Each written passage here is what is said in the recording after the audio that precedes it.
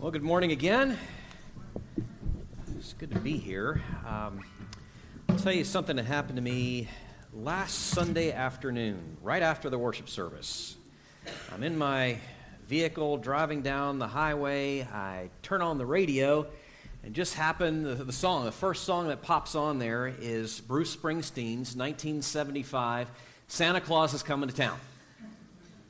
What a fantastic rendition of that song. So I am just cruising along the road, me and the boss, and he's singing a little bit, I'm singing a little bit more, and the E Street Band is rocking away, and I start listening, though, to these words that I am belting now, moving on down the highway. And I get to thinking about those words just a little bit. He's telling me, Bruce Springsteen is telling me, you better watch out, you better not cry, you better not pout, I'm telling you why. Santa Claus has come down, blah, blah, blah, blah, blah, blah. He sees you when you're sleeping, he knows when you're awake, and I'm like, okay, that's it, I'm done. Because I don't watch out, I do cry, I do pout, and if there's someone who sees me when I'm sleeping and knows when I'm awake and is keeping score, I'm done. I am absolutely done. And I don't know what you people do who have your elf on the shelf, because that's like taking it to a whole new level. And then there's Krampus. Krampus, this goat man, this synthesis from European mythology, and yeah, go ahead and look it up, who, because there are children in the room, I won't even tell you the things that Krampus will do, except he will, if you're really bad, take you to a cave. I'll just stop with that. I got to thinking about all that stuff.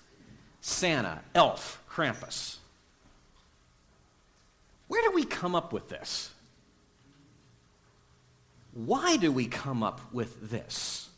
What's going on here that would cause us as human beings to infuse this with a holiday ostensibly celebrating the arrival of a Savior? We keep adding on all this stuff, I guess to keep us in line. That really, at the end of it, when you trace it all down, takes us nowhere but into a place of condemnation. What are we doing? Where does that come from? Here's where it comes from. There's a deep-seated sense, knowledge, that we all have as human beings across cultures and generations and across every line you can think of. We have this sense, there's this echo, there's this knowledge, there's this awareness that there is condemnation. And it just keeps coming out in all kinds of ways. Which is another one of those things that we need to speak about and address. And by that I mean in terms of this little Advent mini-series, this is the third of the three, the gifts that we have been given that we need to part with, that we need to reject, that we need to punch out. We need to exchange that gift, if you will. I'm putting that heavy air quotes on that gift of fear for faith, that gift of despair for hope, that gift of condemnation for love. That we are actually loved. And that's what the Father means for us to know here this Christmas season. And the gift that we need to receive and take into our hearts. So if you have your Bible with you, I'd ask you to turn with me now to Luke's Gospel. That's the third of the Gospels that we have. New Testament, Matthew, Mark, Luke. We're in Luke chapter 1. Luke 1 is a very long chapter. Be happy, be praised, or be thrilled. I'm not reading the whole chapter. I'm just reading a little bit of it. This is not the Judges series where we read 5 pages or whatever. This is just Luke 1, verses 67 to 80. I'm really actually only going to be honing in on 4 verses 76 to 79, but we need to expand it out just a little bit past that. This is what is oftentimes historically in church tradition referred to as the Benedictus, Latin for blessing. Zechariah's, because of how Zechariah, the father of John the Baptist, because of how he begins this explosive song after 9 months of silence. We'll talk about that later. The Benedictus. Luke 1, verses 67 through 80. Hear now God's word. And his father Zechariah was filled with the Holy Spirit and prophesied, saying, Blessed be the Lord God of Israel, for he has visited and redeemed his people and has raised up a horn of salvation for us in the house of his servant David, as he spoke by the mouth of his holy prophets from of old, that we should be saved from our enemies and from the hand of all who hate us, to show the mercy promised to our fathers, to remember his holy covenant, the oath that he swore to our father Abraham, to grant us that we, being delivered from the hand of our enemies, might serve him without fear, in holiness and righteousness before him all our days.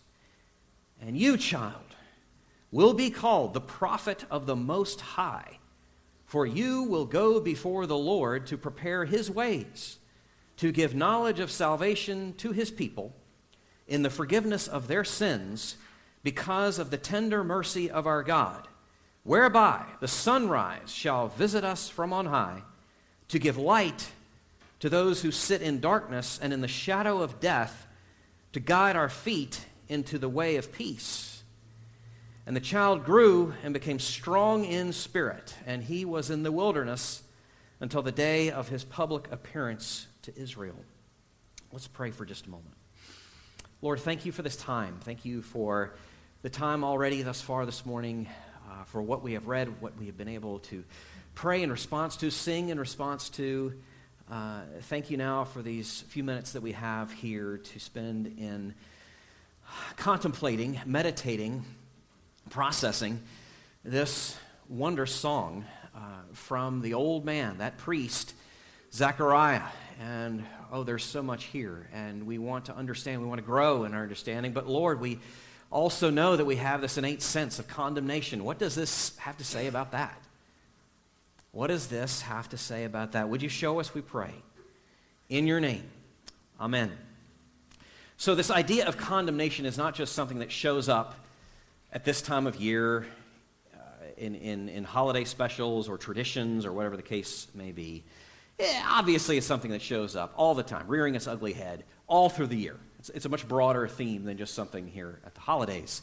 So obviously, the war in Israel, there's much condemnation regarding, some saying excessive casualties, all are saying horrendous atrocities. You think in terms of the presidential campaign, it's just getting heated up. Both political parties are pointing the finger at the other in the other direction, saying it's your fault. It's your fault that our nation is in the fix, and then define the fix however you want, that it's in. In cancel culture, whether left or right, really, both sides just want to shut the other up, condemning. And then coming full circle back to the holiday season when it comes to our invitations, sometimes retracted or just never extended because you're no longer welcome here. Condemnation. And Christmas, and by that I don't mean the celebration per se, I mean the event. Jesus is coming. Christmas is the only means, the only hope we have of countering that sense of condemnation that we feel in our hearts. But before we go any further with that, let me set up this text that we've just read and the background for the passage that we just read. So the people of Israel had been waiting for the coming of this long-promised Messiah, the Christ, the Savior. All kinds of prophecies about him. And at the same time, it's been 400 years since the last prophet spoke. Zechariah, this old priest, you can go back earlier in Luke chapter 1. Zechariah, this old priest, he's there attending to his duties there in the temple. And this is a little off script in terms of what he's expecting. An angel shows up, and this angel comes bearing this news, twofold. One, having to do with this child that he and his wife are going to have. And the second thing having to do with who this child is going to be the herald of, why it is that they're being given this child. Well, Zechariah hears all this, and he responds with, at the very least, doubt, and perhaps you could even say a bit of cynicism, and for that he is disciplined. the angel then says, okay, then you're going to have 9 months of silence to think about it. And 9 months later, in fact, Elizabeth does, in fact, she has conceived. She does give birth to this young boy. Well, of course, when they're born, they're all young, I guess. But so she gives birth to the son. Friends and family are gathered. And Zechariah, now in faith, acting on what the angel had said, names him John. And then comes this song, the Benedictus, these words that we read just a moment ago. Now, what do we hear as we hear Zechariah's words? What's the message? What's at the core of all of this? That Jesus has come to remove our condemnation. Jesus, as the Savior, has come to remove our condemnation, and he longs for us to know that and his love. He has come to remove our condemnation, and he longs for us to know that and his love. Now, we're going to get into that, to explore that a little bit. If you've got your outline there in the bulletin, this is where we're going. In terms of 3 steps moving in progression, we're going to talk about these 3 things. Condemnation, pertaining to condemnation. First, the curse of condemnation, that is to say how we experience it in our own daily lives. The cause of the condemnation, where it comes from, and the cure. Okay? So, the curse, that is to say, experience, the cause, its source, where it comes from, and the cure, the only hope that we have, and it's seen here right in Zechariah's song. So first, the curse. How do we experience this? How does that land on us in terms of our daily lives? Well, maybe it might be helpful to start with a definition in terms of what do we talk condemnation. What do you mean by that? Merriam-Webster, the online editions. I looked it up a few days ago. This is how they define it. So without using the word, of course, they refer to it as a censure. And as good dictionaries oftentimes do, they then put it in a word. And, you can certainly say this is a contemporary usage of it. The university hastily issued a condemnation for anti-Semitism and calls for Jewish genocide. So that's a pretty good way of using the word condemnation. Now, pushing it further beyond Merriam-Webster, let's go to the Dictionary of Biblical Themes. This is how they describe it. An act of judgment in which someone rebukes and denounces the actions and motivations of another.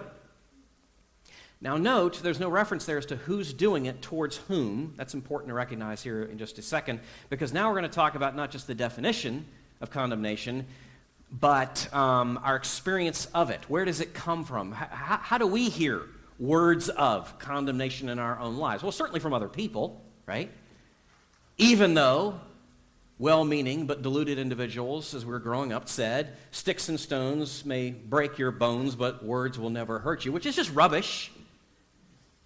Absolute rubbish. I mean, some of us are still limping because of things that were said to us, maybe even a decade ago or more. The book of Proverbs certainly speaks to this and the power of our words, both for good and for ill. Proverbs 12, verse 18, for instance. There is one whose rash words are like sword thrusts, but the tongue of the wise brings healing, the power for good and for ill of our words. Proverbs chapter 26, verses 18 and 19. Like a madman who throws firebrands, arrows, and death is the man who deceives his neighbor and says, I am only joking. Power for good and for ill of our words. So we experience condemnation coming from the lips of other people, but it's not just from other people, it comes from ourselves. The internal dialogue that we have. The voices of condemnation, that the source is me, myself, and I. That's where it can come from as well. Perhaps you're familiar with some of these conversations within your own head. You should never assert yourself. Where did you get off trusting in that person or depending upon those people? You are never going to be enough. You shouldn't have any feelings about that. You shouldn't have any needs. You idiot, how could you make such a mistake? The voices of condemnation that don't just come from others. They come from ourselves, ad nauseum on repeat, maybe with a shuffle. Before I go any further with this, maybe it might be helpful to ask this question. How do we know when we're listening to those voices? What are the telltale signs of when we are hearing and listening, imbibing voices, words of condemnation? Two ways on the poles. One would be when we move into places of withdrawal and isolation, or it looks like the opposite, but it's really not, except in terms of how it's expressed. Instead of withdrawal and isolation, frustration and lashing out. Because whatever those responses may be, those are telltale signs of the deep injury. And we, like wounded animals, are then either going to hide or lash out. One or the other. Jesus sees all this and invites us into something else.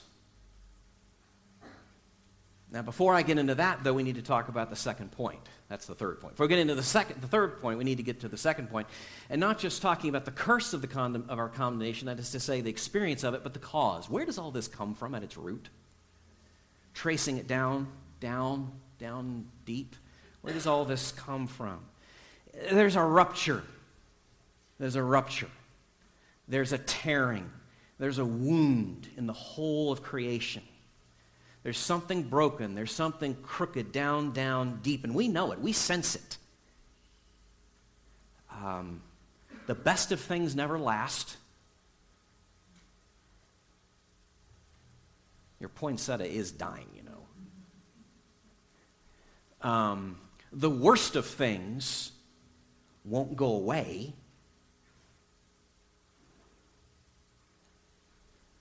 We have this sense that, and we know this, things are falling apart all around us, all the time, and in us. All around us, all the time, and in us. If we're honest, we know that. There's this sense we have of disintegration, of things gone awry. The separation, the distance. Something's amiss between me and God, between me and me in here, between me and you, between me and this whole creation. Disintegration, flying apart. Something's wrong, something amiss, something is broken. We know that. We all know that. Some of you may have heard a story. I'm not sure if it's true or not, but okay, we'll run with it anyway. Arthur Conan Doyle, the creator of Sherlock Holmes, it is said that he once got a bit bored and wanted to have a little fun, so he sent a note to 6 or so of his respectable friends, short little burst of a note, and it just said this: "All is discovered, flee at once." And as the story is told, 2 or 3 of them left the country. And another just disappeared. Never saw him again. I bring that up because just simply to drive home the point that we all have this sense that something's wrong. We have this sense of condemnation. And the Bible speaks directly to this, plainly about this. Isaiah chapter 53, verse 6. Isaiah 53, verse 6. "All we like sheep have gone astray. We have turned everyone to his own way." We have turned our back on our Creator and Sustainer. We have arched our back, if you can think like of a toddler that just doesn't want to be held, or have arched our back towards the one before whom we should be bending the knee. We have, every one of us, as R.C. Sproul was fond of saying, committed cosmic treason against the cosmic king. Turned away from him. And God's response, the just response, the right response, the verdict that he has handed down is, in fact, condemnation. It is, in fact, guilt. Paul, the apostle, speaks of this in Romans chapter 6, just very plainly. Romans 6, verse 23, "For the wages of sin is death. Death being an umbrella way of thinking about that disintegration, everything coming apart. It's not the way it's supposed to be, whether in here or out there. We have, in essence, if I can just put it this plainly, we have, in essence, made the grand obscene gesture to God and said, I don't want you. I don't want anything to do with you. I can handle things on my own. Thank you very much. Goodbye. And God gives us the dignity of letting us have our way.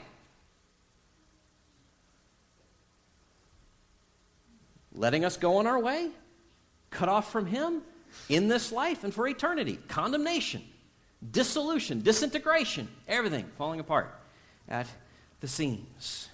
That's the cause of the curse of condemnation. That's what lies beneath our experience while we hear these voices from without and from within, because, in fact, there is condemnation, an eternal, significant, spiritual condemnation, and that's why we need Christmas. And by that, I don't just mean the pageantry and the celebration, I mean the coming of Jesus. Condemnation is why we need Christmas and why we have it.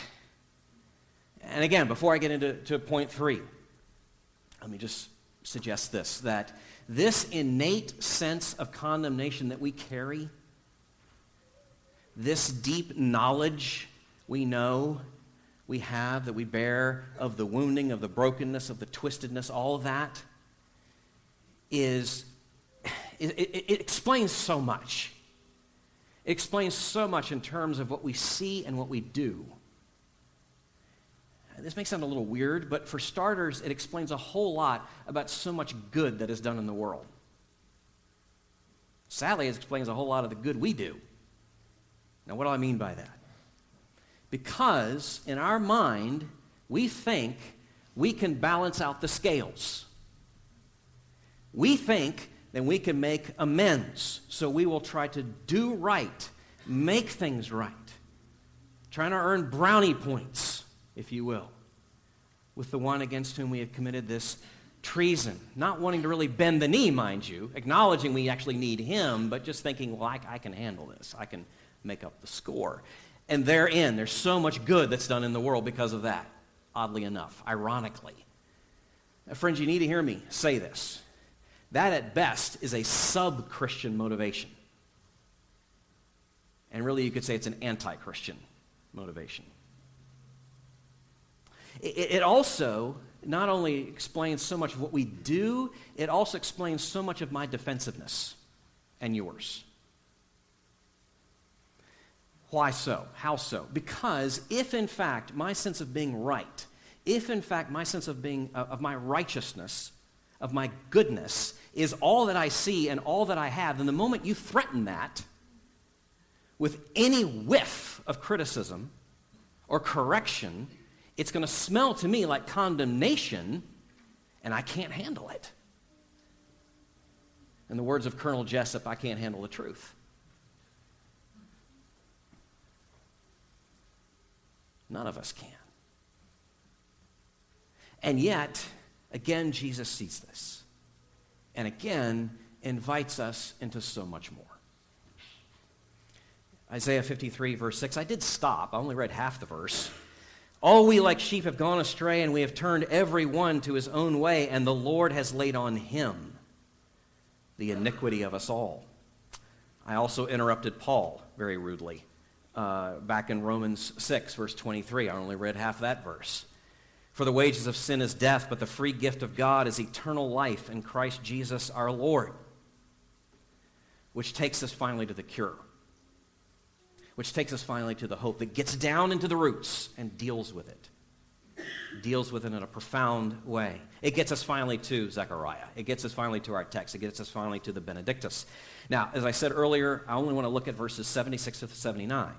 And because I'm on the third point of a 3-point sermon, you know I can't go but so long on this. We do have a 4:30 service, and we need to have a break between. So verses 76 through 79, let's just come back and look at them again. Now envision this as I read it, okay?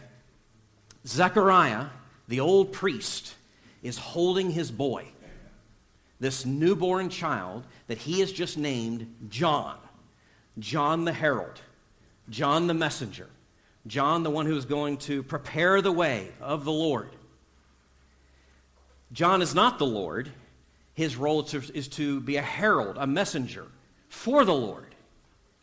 And that's what the priest is saying of this boy as he's holding him in his arms and singing over him with these words.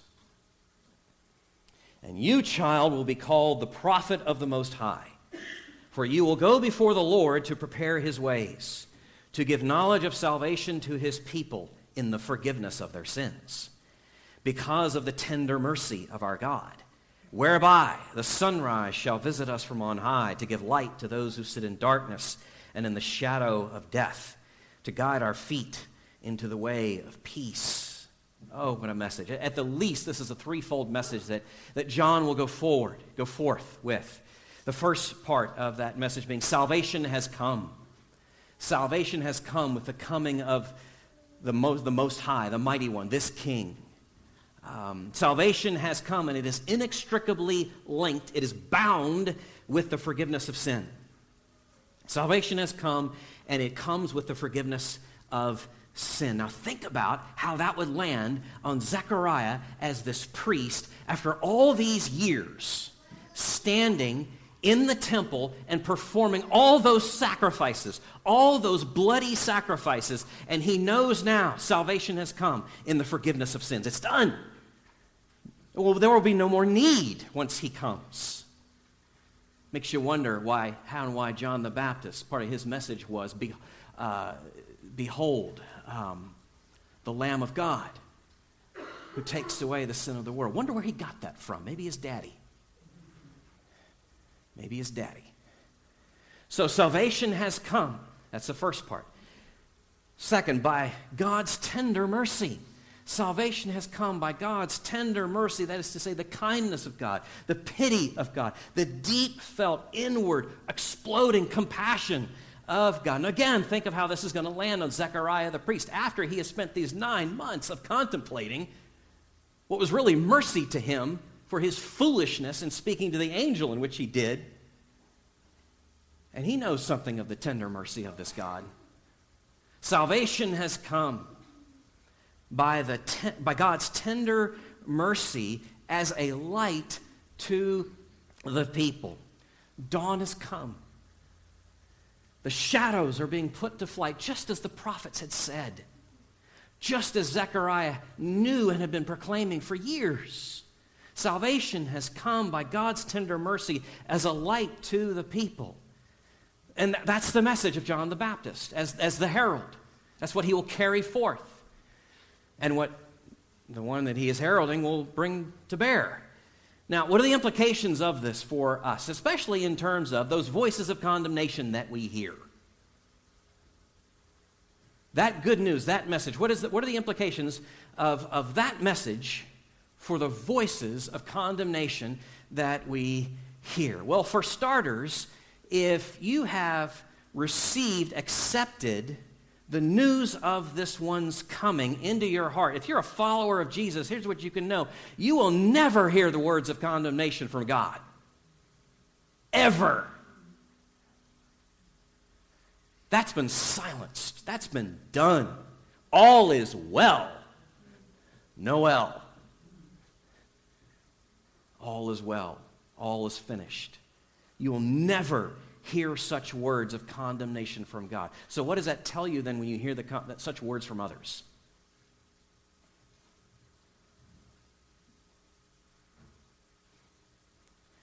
We hear them from Satan as the tempter, the accuser, the deceiver who breathes out these lies.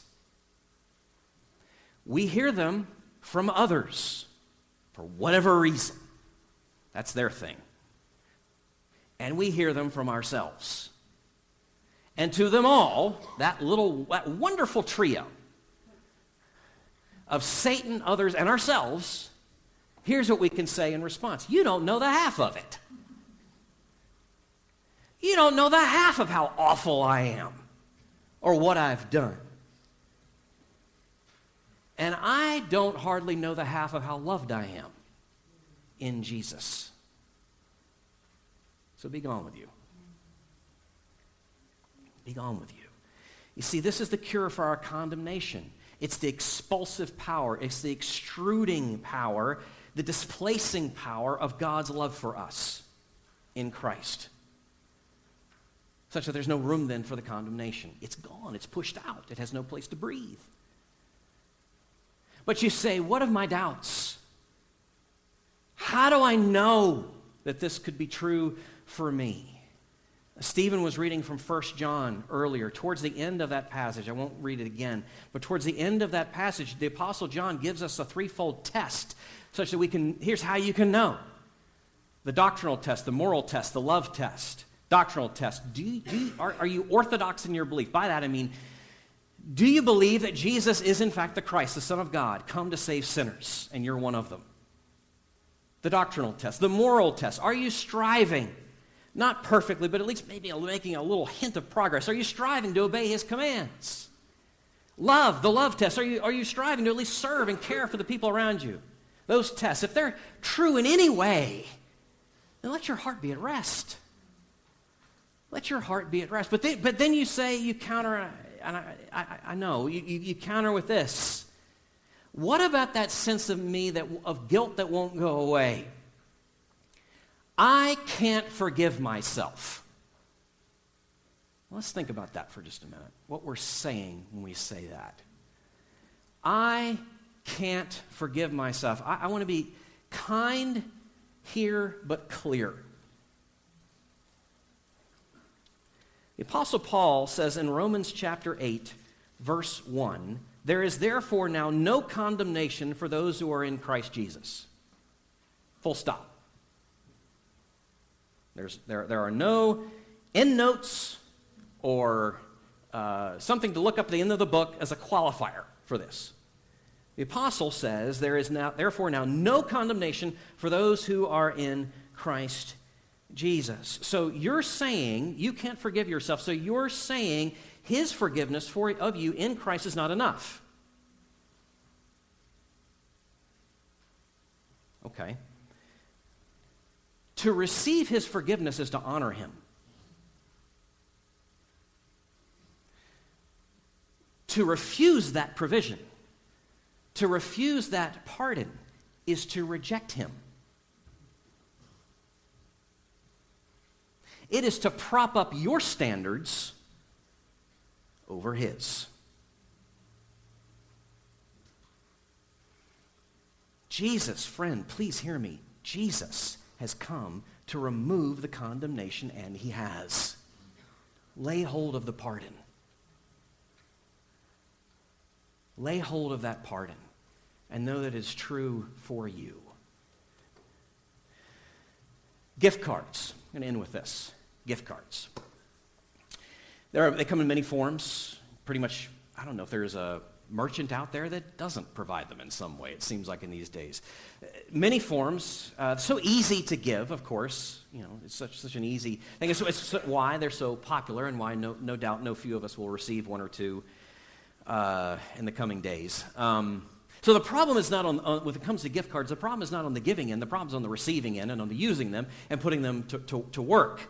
Here's a funny thing. I was reading some statistics on this past week. Did you know millions of gift cards go unused every year? Millions. Every year. In fact, right now it's been estimated that they're just lurking out there, lying around, some $21 billion of unused gift cards just lying around the American countryside. Roughly 2/3 of Americans say they have at least one. Hidden in a drawer, a wallet, a purse, behind the dresser, somewhere. Why? Well, it could be what's been described as inertia. It could be that the card was given for a place that you don't really have anything use for that. It could be that maybe the location is not really convenient to you. Well, that doesn't really make much sense because most places do online. But you also need to, we're thinking about inflation here for a minute. So you don't gain anything. Like you might think to yourself, oh, I'm just going to save up. Here's the problem with that. The longer you hold it, the less value it has because of inflation. You're not just not gaining anything by not using the gift card. You're losing something with every passing day as the inflation just ratchets up. The point being, there's just an astonishing amount of gifts wasted. Literally, gifts wasted going out there. And with that, a great deal of disappointment for the givers of these gifts, because these gifts were never meant just to be set aside and forgotten about, but laid hold of and used. With Christmas, we have a gift of infinite worth. The opportunity to exchange our fear for faith, despair for hope, condemnation for love. The Lord's desire for us in giving us this is not that we would cast them aside, but take them up and take them deep, these gifts into our hearts. These gifts of faith and hope and love that are so much better than we know, and then we need so much more than we know. And Jesus has come. Jesus has come that we would have them. And he longs for us to know that, lay hold of that, and his love today. Can we pray? Lord, such gifts.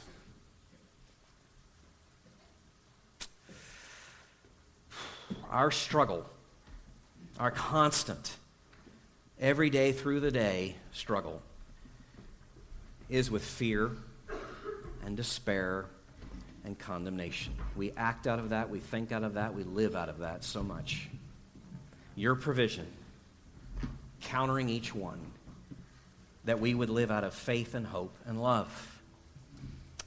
Many things are given, many things are received in this season. We need these more than anything else. And you're the only one who could do this. You're the only one who could provide such things, and you have such costly gifts beyond just inconvenient, beyond just hard to find, but at the greatest cost, the greatest sacrifice imaginable, love beyond measuring. May we know it. And may we lay hold and live out of your gifts of faith and hope and love today. We pray in your name.